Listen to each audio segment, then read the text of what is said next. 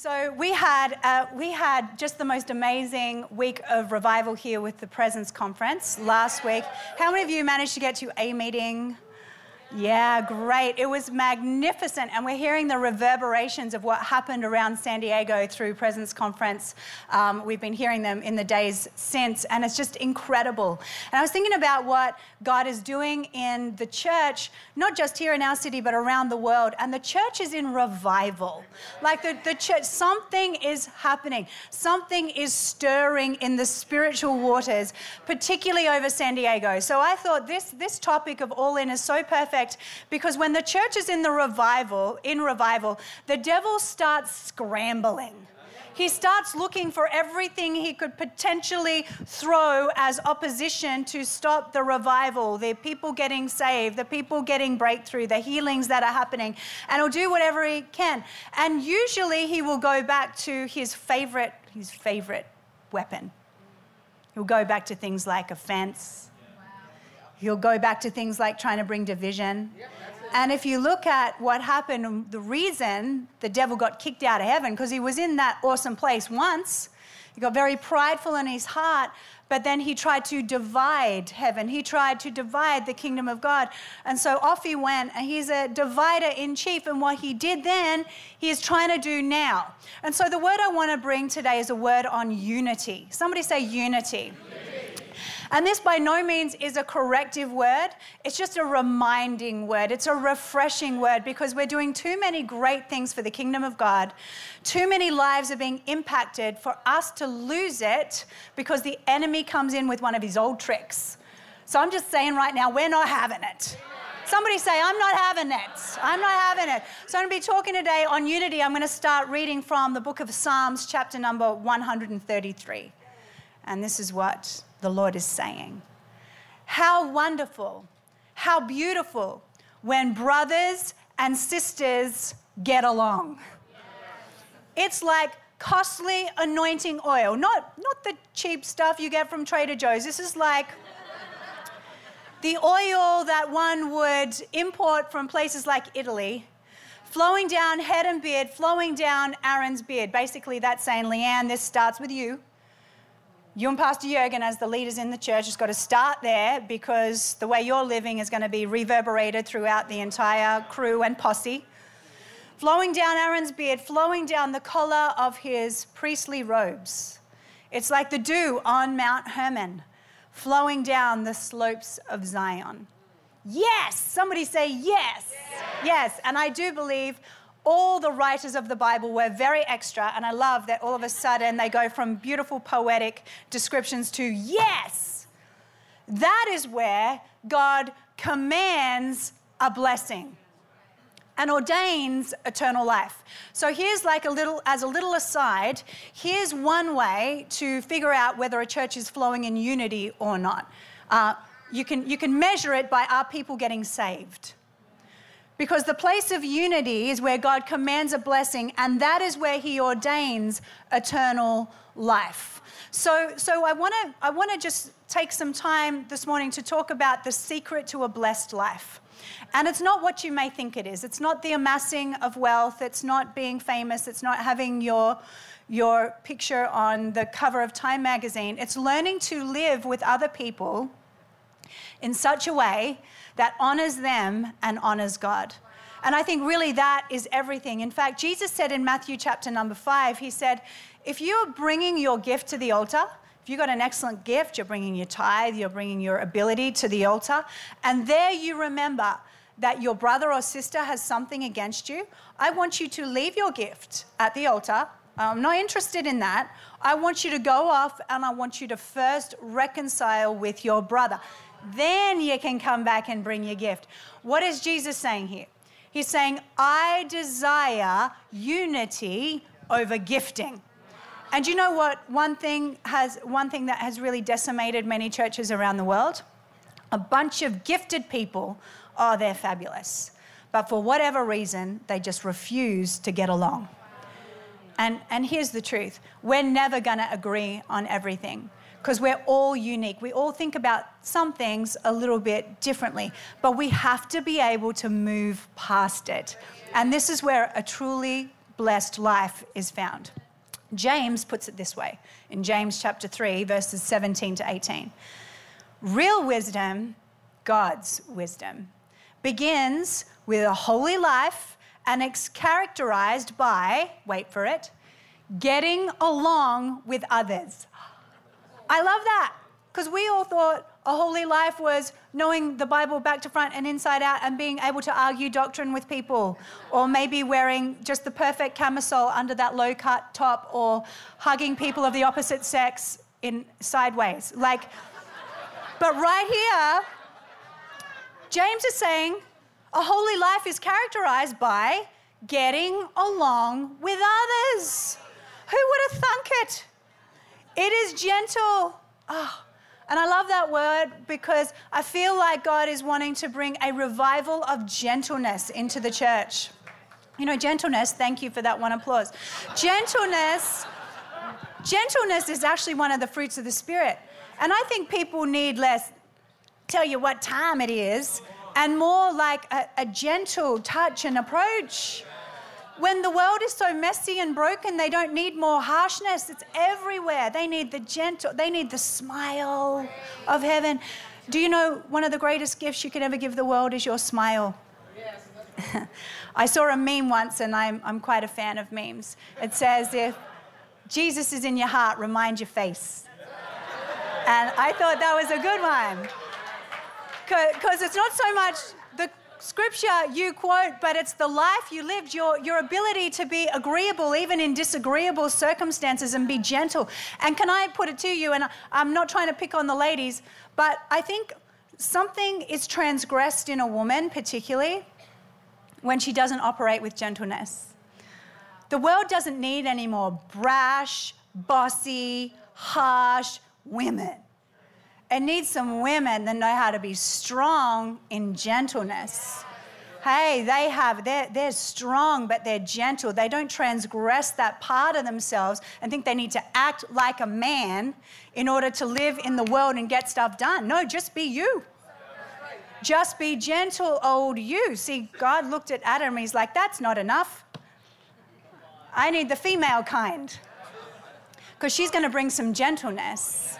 She's going to bring a soft touch. Oh, it's amazing how quickly and how efficiently you can move something with a soft touch. You think you need to slap it from here to kingdom come. No, just the slightest touch is all you need. And we've been trying to do things without gentleness. It's time for a revival of gentleness in the church today. Overflowing with mercy and blessings. I like this. Not hot one day and cold the next. I love that because there is not a person I cannot stand more than a moody person. Moody people, nope, no, sir. You will be very quickly relegated to the outskirts of my friendship pool. If I have to wonder what version of you I am going to find that day, if I walk into the room and am I going to get the nice you or the unkind you? Are you happy today? Are you happy emoji or are you sad emoji? Like I'm just going to move along very quickly.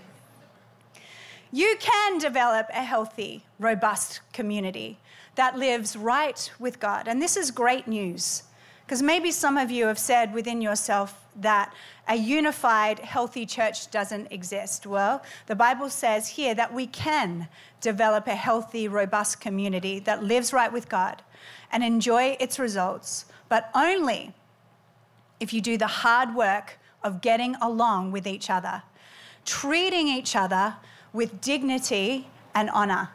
And when you look at the problems of the world today, the racial tensions, the war of the sexes, the war between the generations, is it not just that everybody is truly wanting to be treated with dignity and honor? You know, we can fix that. We can do something about that. So today I want to tell you that wherever you see unity, it's not organic. People didn't just wake up and start getting along. Just like James said, it's hard work to get along with other people. It's not organic, it's intentional. So this morning I want to give you 5 keys for living and dwelling in unity so we can be the kind of church where the Lord can command a blessing and where eternal life is found. The first one is this: we got to go first. Someone has to go first. Because when you look at the world around you, there are a whole lot of people and a whole lot of scenarios where it's like a stalemate, where it's like a Cold War. And I'll apologize when he apologizes. And I'll say sorry when she says sorry. And I'll do the right thing when they deserve to be treated rightly. That's why the world is in a bit of a chaotic mess, because nobody's willing to go first. True in the church. True in marriages. I remember when I first got married, and I got married at 17. I've been married 27 years. I got married at 17. And my husband won't mind me sharing this, hopefully. But he was one of those moody, I hated it then, I hate it now. And he had a moody dad, and so he was trained up in the moody ways, and he was a moody man. And if we got into an argument, I'd be like mid-sentence, and all of a sudden he'd just leave. I'm like, oh, no, you did not. Oh, what the hell? My gentleness quotient wasn't quite at the height that it needed to be. However, my psycho quotient was quite, tapping at the top end of the scale. I'd be like, no, we're going to stay here, and we're going to fight to the death. I've got a jousting stick and whatever it takes. But he would just take off. And I'd think, well, surely he's going to come back. And I'd be in bed. And look, I didn't get married to sleep alone. I actually want the body heat of another human. And so I go off searching for him. And I remember as a young bride, searching for my husband, like, wow, how pathetic that this is happening. I'm searching through the house, and I find him on the couch he had a rag for a blanket. Just so I had the physical picture of the torment and suffering and shivering on the couch with a little rag. And everything in me wanted to go in and just restart the argument. Like, get your butt back into the bed. And while you're getting your butt back into the bed, I'm going to tell you again and again and again all the reasons why I'm mad at you. But I remember as I'm walking in, the Holy Spirit said to me, Leanne, do you want resolve or do you want to be right? And I honestly had to think about it. Because being right is just such a great feeling. But you know what I realized? You can be right and lonely. You can be right and miss out on relationships. So I walked in and I saw him shivering there with his little rag blanket, trying to make a point to me and the universe. And I just went up to him, and as much as I wanted to remind him again of all his faults and flaws, I just snuggled up against him and I said, baby, I love you. I'm so sorry. And before I know it, he's turning around, I'm sorry too, and then we get to go back to bed together. But how many people are not willing to go first in the world? And as a result, they're spending their lives figuratively and actually on the couch shivering under a rag simply because they just won't do the hard work of getting along. You can be right and be lonely. You can be right and attending a home church with 5 people that is just as weird as you and missing out on the family of God simply because you just won't go first. Jesus put it this way. He said in Matthew chapter 7, verse 12, here's the simple rule of thumb guide for behavior. Ask yourself, what do you want people to do for you? Let's just take a second, just like 30 seconds, think about it. What do you want people to do for you? Do you want them to forgive you when you make a fool of yourself, when you do something wrong? Do you want them to be gracious when you make a mistake? Do you want them to be kind even when you've been unkind? Here's the simple rule of thumb. Ask yourself what you want people to do for you. Then grab the initiative and do it for them. Add up God's law and prophets, and this is what you get. This is #everything. Being a Christian means that I don't get to fight fire with fire as much as I want to. Being a Christian means I have to go first. There was an incident just recently at a conference that I went to, and I was about to meet another pastor's wife that I'm going to be honest with you, I found her a little bit unpleasant. I found her a little bit aloof. And so I had this plan in my head that I'm just going to kind of give her a wide berth, just avoid her as much as I possibly can. And then I arrive at the conference, and there she is in the meeting, and I'm like, all right, going to follow the plan, just going to give her a wide berth. And then I felt the Lord say, Leanne, oh my gosh, you're a Christian. Not just a pastor, a Christian. You need to do the right thing. You need to go first. And so I walked up and I actually put my arm around her. I said, oh my gosh, it's been an eternity since I've seen you. How you doing? It's so great to see you, and just asked a whole bunch of questions. Before I knew it, we were in this deep, meaningful conversation, getting along like a house on fire, taking selfies with like #LoveThisGirl. I'm thinking to myself, wow, both of us were robbed for a really long time because neither of us were willing to go first. You know, afterwards the Holy Spirit said to me, Leanne, it was probably a case of who's rejecting who. Who's being aloof to who? Who's being unpleasant to who? See, many of us will label aloof, unpleasant, rejecting me, therefore I'll reject them. But the reality is the person on the other side is probably going, oh, that Pastor Leanne, she's probably preaching in her church right now. Well, I went to this conference. Aloof, unpleasant, rejected me. Someone just has to go first. Bridge that divide that usually is more misunderstanding than offense. Someone has to go first. It is time for the Church of Jesus Christ to go first again. Stop waiting on the world to change when God has asked us to change the world. Be the change that you want to see. We got to go first. The second thing I want to tell you is we got to let the righteous strike us. Let the righteous strike you. What do I mean by that? Psalm 141 verse 5 says this. Let the righteous strike me. That is a kindness. Let him rebuke me. That is oil on my head. Now here's the reality. If we don't let the righteous strike us, then the wicked will. And it hurts a whole lot more. And God has ordained it in each and every single one of our lives where we will have teachers, where we will have pastors, we will have leaders. Quite often it's spouses. What I've found is God has put a truth teller in our home. Usually it's our spouse. If you're married to a healthy person, usually they're going to be a truth teller and they're going to tell you things that you may not be able to see for yourself that are actually going to help you in your life if you listen to them. So let the righteous strike you. Things get disunified in church when the people that need the correction don't hear it. They don't take it. They get defensive. They make excuses. They get offended and they leave. If we want to be a unified church, we have to be a little bit robust at the point of being able to hear things that we may not want to hear, but we need to hear. I remember such a time for Pastor Jurgen and I when we were youth pastors for Phil Pringle. Now, he's still our pastor. He still has the right to strike us. And when the righteous strike you, it's not a brutal slap, it's a kindness, the Bible says. So Pastor Phil pulled Jurgen and I into his office many, many years ago, and he had to bring a level of correction. And in the moment, it just feels so hard. Because number one, you don't want to let that person down, and the thought that you did is a real discouragement. But more than that, everything in you just fights to want to maintain a perfect image.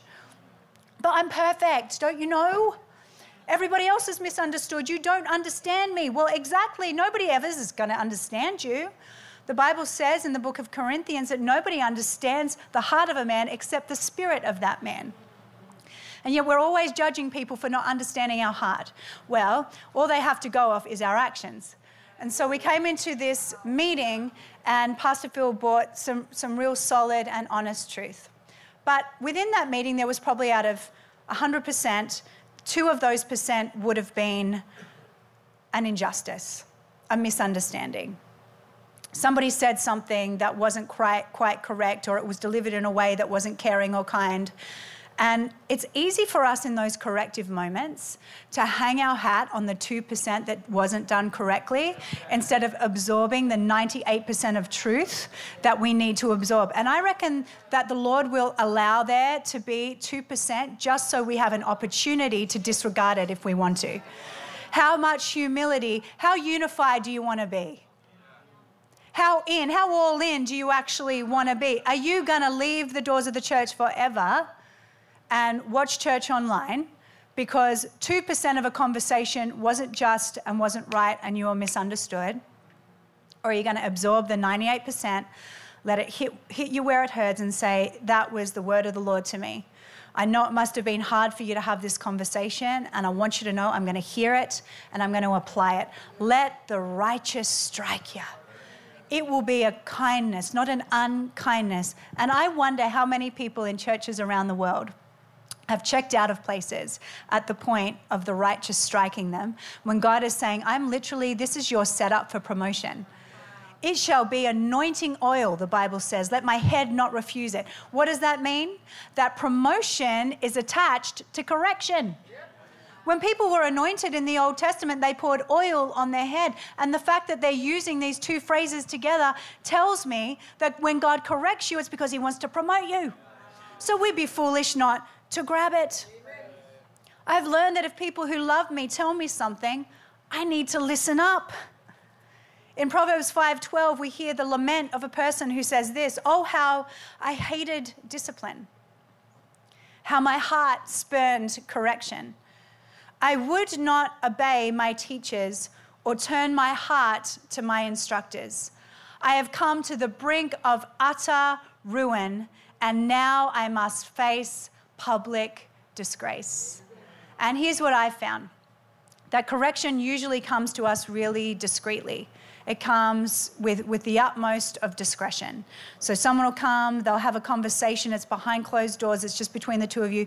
But every time we resist that, man, it just gets more and more and more and more public. And the final stand is having your face plastered on the newspaper with your sins laid bare for all the world to see. But trust me, there were a lot of little interactions before it got to that point where these people did not listen. Do not let yourself be another scalp on the devil's pinboard.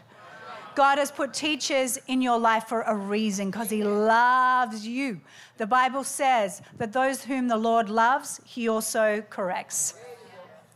It would be such a shame for us to lose everything we have because we don't listen to the voices that God has placed in our lives. I have a little story I'm going to tell you about the day that I saved a dragonfly. I'm a lover of animals, even the stingy ones. And we have this enormous picture window in our home.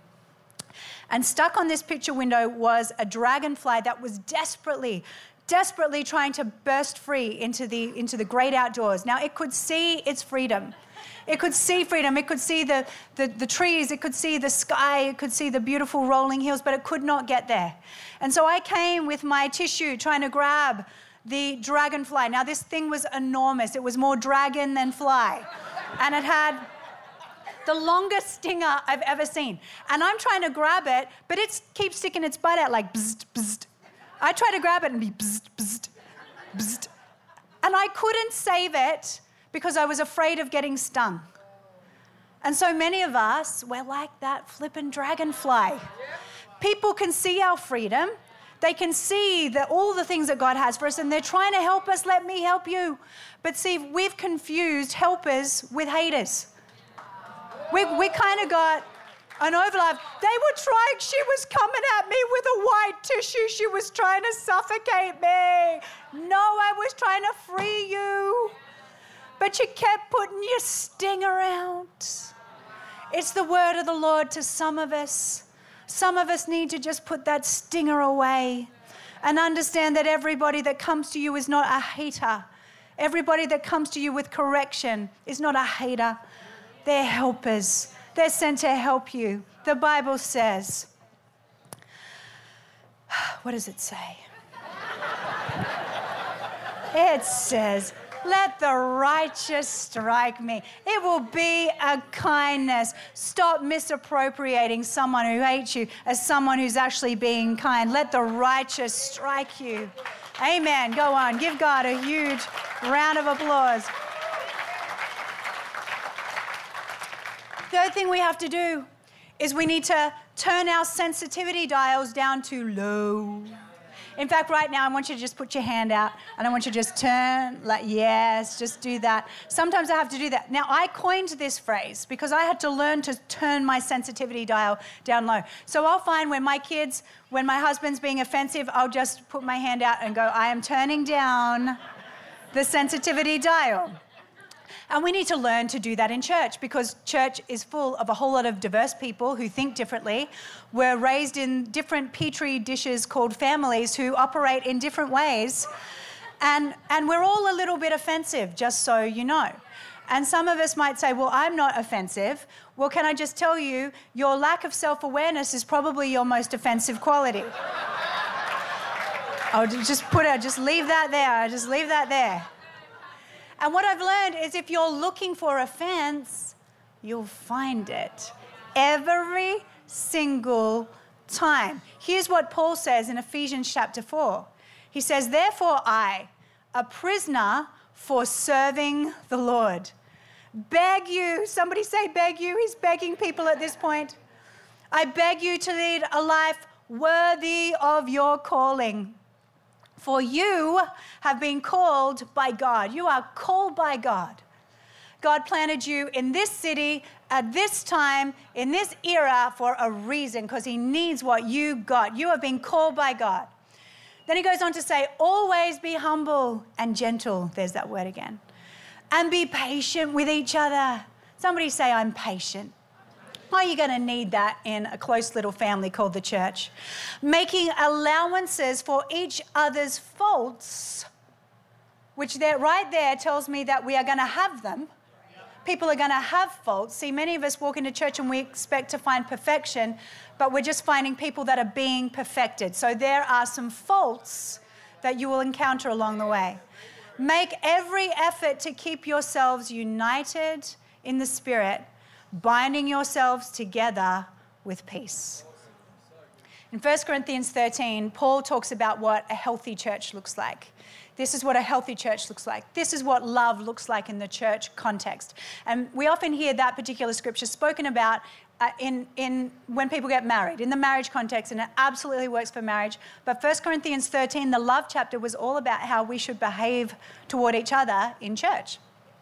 And then when he goes through all those things, love is patient, love is kind, love suffers long, it does not delight in evil but rejoices in the truth. Once he gets to the end, he goes, you know, when I was a child, I spoke like a child, I reasoned like a child, I behaved like a child. But when I became a grown-up, when I became a big boy, a big girl, a man, a woman, I put aside my childish ways. So could I tell you what one of the biggest attackers of unity is in the church? Immaturity. It's immaturity. So when you behave, when you are a 45-year-old and you're behaving like a 20-year-old, that's when things really start to come unstuck. And I made a decision that if I was going to have a 45-year-old's body and a 45-year-old's metabolism and a 45-year-old's face, then gosh darn it, I'm not going to have a 20-year-old mind and a 20-year-old emotional quotient. And, you know, I think all across San Diego and many churches around the world, we've got a lot of people that try as they might to not look 50, even though they do. No matter how much they pull this up and pull that down and plump that up, they still look the same age they are. And they're hanging out at the bars at happy hour, putting out the vibe. But they're 50, but they're acting like they're 20. They're still having the same squabbles with the same girlfriends over the same issues and still dividing this and changing friendship groups like they change their clothing. And it's happening all over the world, but it needs to be different in God's church. We've got to turn our sensitivity dials down really, really low. Many churches are suffering from disunity because people are choosing offense over forgiveness. Proverbs 19:11 says this, sensible people control their temper. They earn respect by overlooking wrongs. Sometimes you just need to just not pick it up. I preached a message to our Cherish girls many years ago called Spiritual Dodgeball. I said, one of the balls that the devil will try to throw your way is the ball of offense. Just choose to dodge it. Dodge that ball.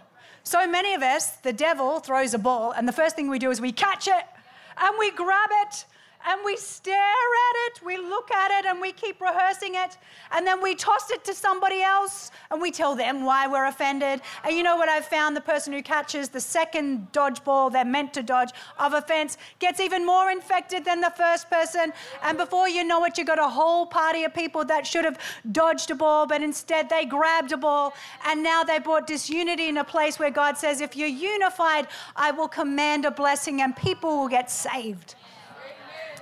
It's time to be spiritual dodgeballers again. Dodge that ball. Don't pick it up. And here's what I've realized. Most people aren't offensive on purpose. They're not. I can swear to you, black and blue, till I'm black and blue. If I've offended you, I've not meant it. I only mean to offend one person, Jürgen, and I'm trying to really do that less and less. He's the only person that could actually say, you meant to offend me, and I would have to say, yeah. I'm sorry, I just woke up and I felt like being unpleasant. But for everybody else, and I would say that's true for most people aren't on purpose trying to offend you. They're not. You know what I've realized? They're just thoughtless. People just say things and they don't think. They come from different families where brashness or brutal honesty is acceptable, and then they come out into the real world and they're just like brutalizing everybody everywhere. Just choose to not take it. I got to be honest with you. I ask the Lord continually to make me a gracious person. I just refuse to pick up offense where there is no offense. I refuse to be. I can't. I'm leading the most magnificent people in the world, and I refuse to be a grudge holder.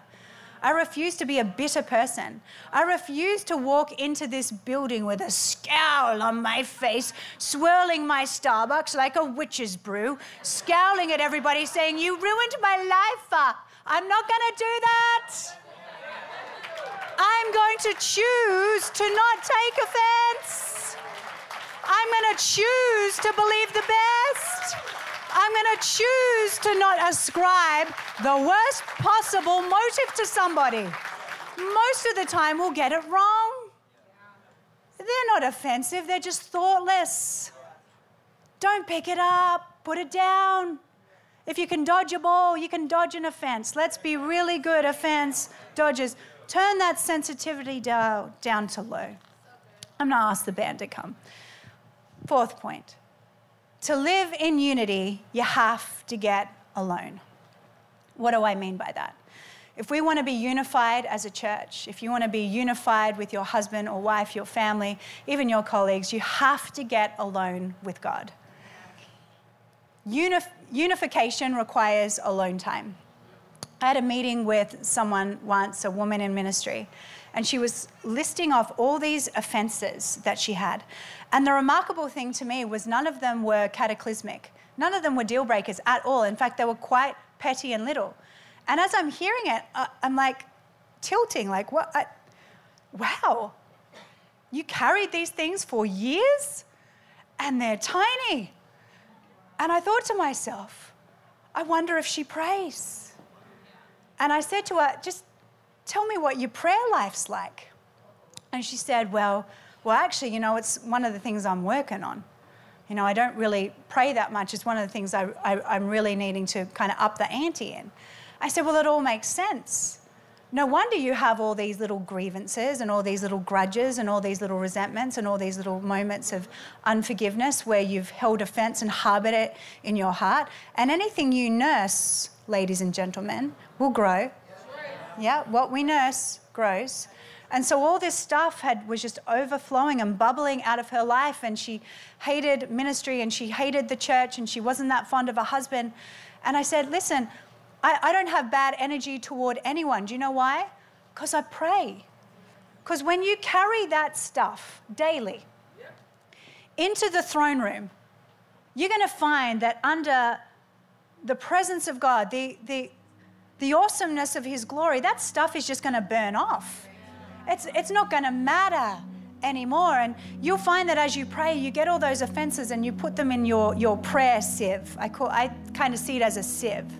And you drop in there that when that person said that thing to you that was offensive, or when you got excluded from that group, or when you sent that text and they didn't text you back in time, or when someone stole your idea, or when someone got glory for your idea, and when your husband was rude to you and your kids didn't appreciate you, and you just put it in the sieve and you shake it out.